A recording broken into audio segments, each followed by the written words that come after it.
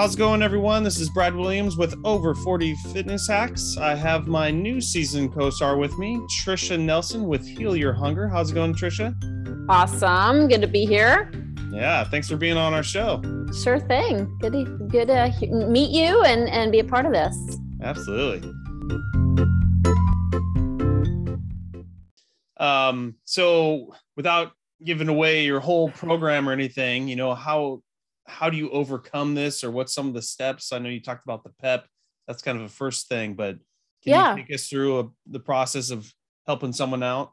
Yeah. So it's really important first that we take a look at our stress, like I've mentioned, and stress is a huge issue. And so what we do is in my program is I help people adopt a morning routine that can help them get still and quiet and centered. Because if we don't change our stress level, I mean, this is what, again, why diets don't work is you take away all your coping tools, and, overeaters tend to be overdoers, and we pack our schedules. We're way too busy, so we have all this stress and nothing to relieve that stress with that's healthy. So we have to have those new tools that's not food, or alcohol. And so, I share with people something I call the 6 self-care success secrets, and that's meditation, prayer, reading inspirational or spiritual literature, writing, like expressive writing about your feelings, walking, and sharing, like talking, connecting.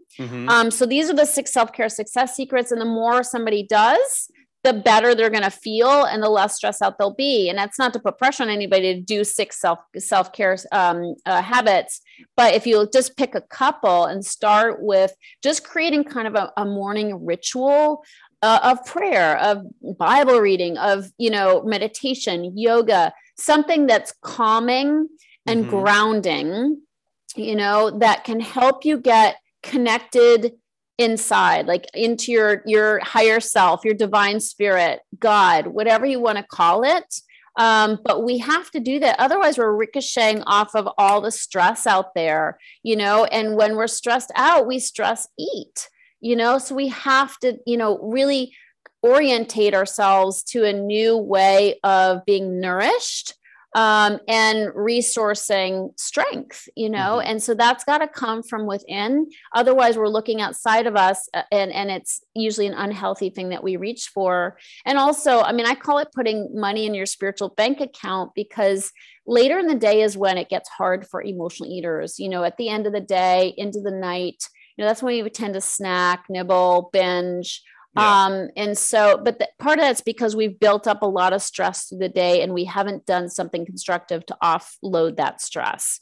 And so when we start in the morning with getting connected, we can draw from those resources that we've built or invested in, made deposits into, we can withdraw, from that spiritual bank account later in the day when we've set ourselves up for success first thing in the morning. It's really important. If that means setting your alarm for 30 minutes earlier, do it. Go to bed 30 minutes, earlier. So you have the same amount of sleep, but it will pay off big time. And also, throwing off stress late in the day. Lately I've been going to a bar class late in the day, like around 5:30. And I find it so relaxing, and I just kind of throw off stress when I do it. It's like time to just sort of chill out. Somebody else tells me what to do. There's an instructor, there's some good music.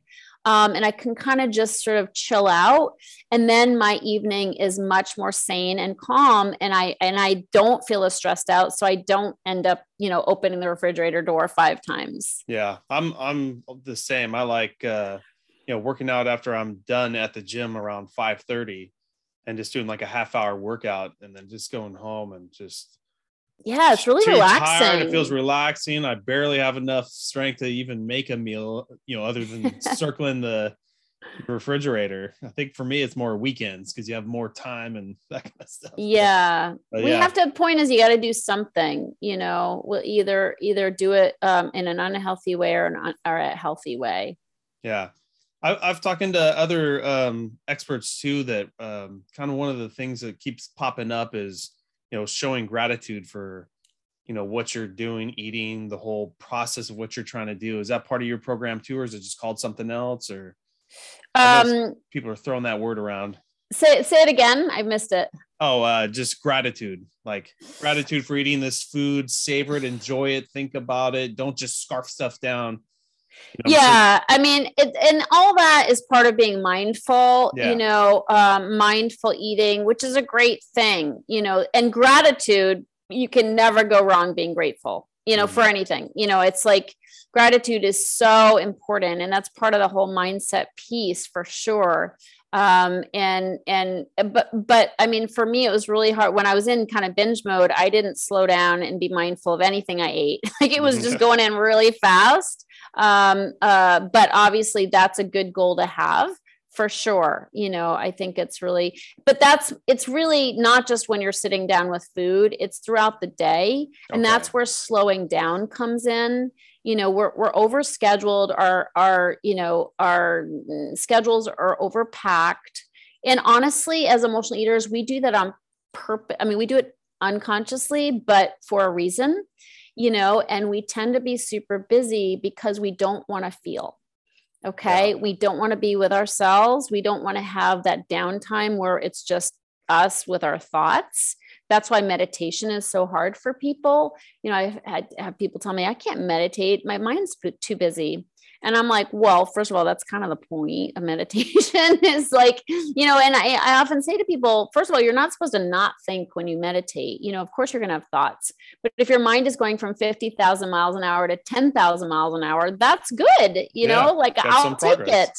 Yeah. So, it's really important for people to know that we overschedule because we don't want to be, but we have to learn how to be, because otherwise we're not only overscheduled, but we're overeating, when we overeat because we don't want to just be with ourselves. And so we have to train ourselves. It's like a new muscle we have to build, which is being a human being instead of a human doing.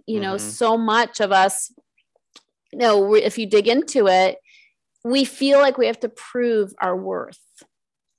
And so we're always proving ourselves, always like striving. And it's not that it's not bad. It's not like it's a bad thing to be ambitious and have goals. I have goals, but my worth isn't dependent on achieving those goals. And I think that's a big change that has to take place, is we have to realize, hey, if we did nothing, we're worthy. Yeah, we're worthy. Okay. We're worthy of love. We're worthy of success, abundance. Not that you have to do something to be successful financially, of course, but the bottom line is we're a child of God and we're worthy, period. And I think that really can help people just realize it. Oh, I don't need to prove myself. I don't need to be busting my butt to prove myself all the time, because that's a hamster wheel that gets stressful and exhausting. And again, when we're stressed out and exhausted, we turn to food. So it's like, we have to really dig into this. It's not as simple as I like chocolate and I don't want to stop eating chocolate. If you don't want to stop eating chocolate, there's an emotional connection there. Yeah. If chocolate's hurting you, if you're one of those people that is not like me, that can eat like 1 square of chocolate a day, have at it, enjoy. But if you're like, I'm going to eat 1 square and you eat the whole bar, like I would, then it's like, we have to look a little deeper, and see what drives that compulsion for sure. Yeah. What about taking a client through a program and, they're off on their own? What are the chances of, relapsing? I'm thinking of, alcohol addiction, and that's a real heavy one where there almost is 70% chance of relapsing. How about emotional eating? Well, is it similar, or is it? Honestly, it's worse. I mean, alcohol, you can put the plug in the jug, and stay away from bars. But how do you get away from food? We have to eat. You have to eat. So I often say you have to take the tiger out of the cage 3 times a day, pet the nice kitty, and get it back inside the cage without getting your ass torn off. Yeah. That is not so easy. And yes, you have to have support. And people are really cagey about that. Because in their head, they're like, I should be able to do this on my own. It's just a donut, for God's sakes. It's a cookie. What's wrong with me? But no, it's the hardest of all addictive habits to overcome because you have to eat and everybody's pushing it. Like everybody's pushing sugar, So it's really hard to say no. And if you don't have your tribe, if you don't have community, and I do all my programs in groups because of this, if you don't feel like you've got other people in your corner, it's you and everybody who's eating it. And so you're like, might as well, so you have to have your people who are on this healing path. And honestly, studies show that weight loss results increase with group effort. There's no question about it. So yeah, I would be dead in the water if I hadn't gotten, community, tribe, to help me get on a healing, healthier path. I mean, meditation, for instance, nobody's meditating. Everybody knows they should meditate, but most people don't. So to be around other people who are, getting on top of their self-care, and slowing down and this kind of thing, you have to have support, no question. And, we don't think about it like hiring a trainer. We don't, dog ourselves for that when we know we won't follow through if we don't have a trainer. Like we're kind of like, yeah, I can't, like, I need accountability. Like I need accountability to do those weights and not wussy out, but when it comes to food, we're like, we have all this shame and weirdness around it. We're like, oh, I got it. I'll do it myself, like why? And no, you won't. You won't. And that my whole job is basically, I'm not even a personal trainer. I'm an accountability coach because exactly. They're going to make every piece out of the book. Totally. Same about what you're talking about with community. So. Yeah. Well, cool. Trisha, how can some of my audience get a hold of you? Do you have a website, social media? I'm sure. You bet. You can reach me through healyourhunger.com, HEAL, healyourhunger.com. I'm also on Instagram at Trisha Nelson _ at the end of Nelson. And I do lots of posting for support. But you can, through my website, you can access my book.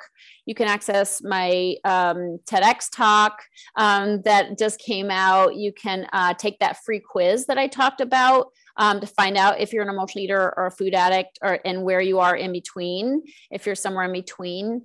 So everything's there. My podcast too. I have a podcast called the Heal Your Hunger Show, where I go deep and talk about lots of this different stuff we've just brought up today. Very cool. Well, awesome. And my audience knows I'll always put all that info in the description and the details, so they can just click on the links and get to you. But awesome. Trisha, thanks so much for being on our show. Really appreciate it. And thank you for having me. Yeah. Hopefully one day we'll get you back on again. Okay. Thanks so much. You got it.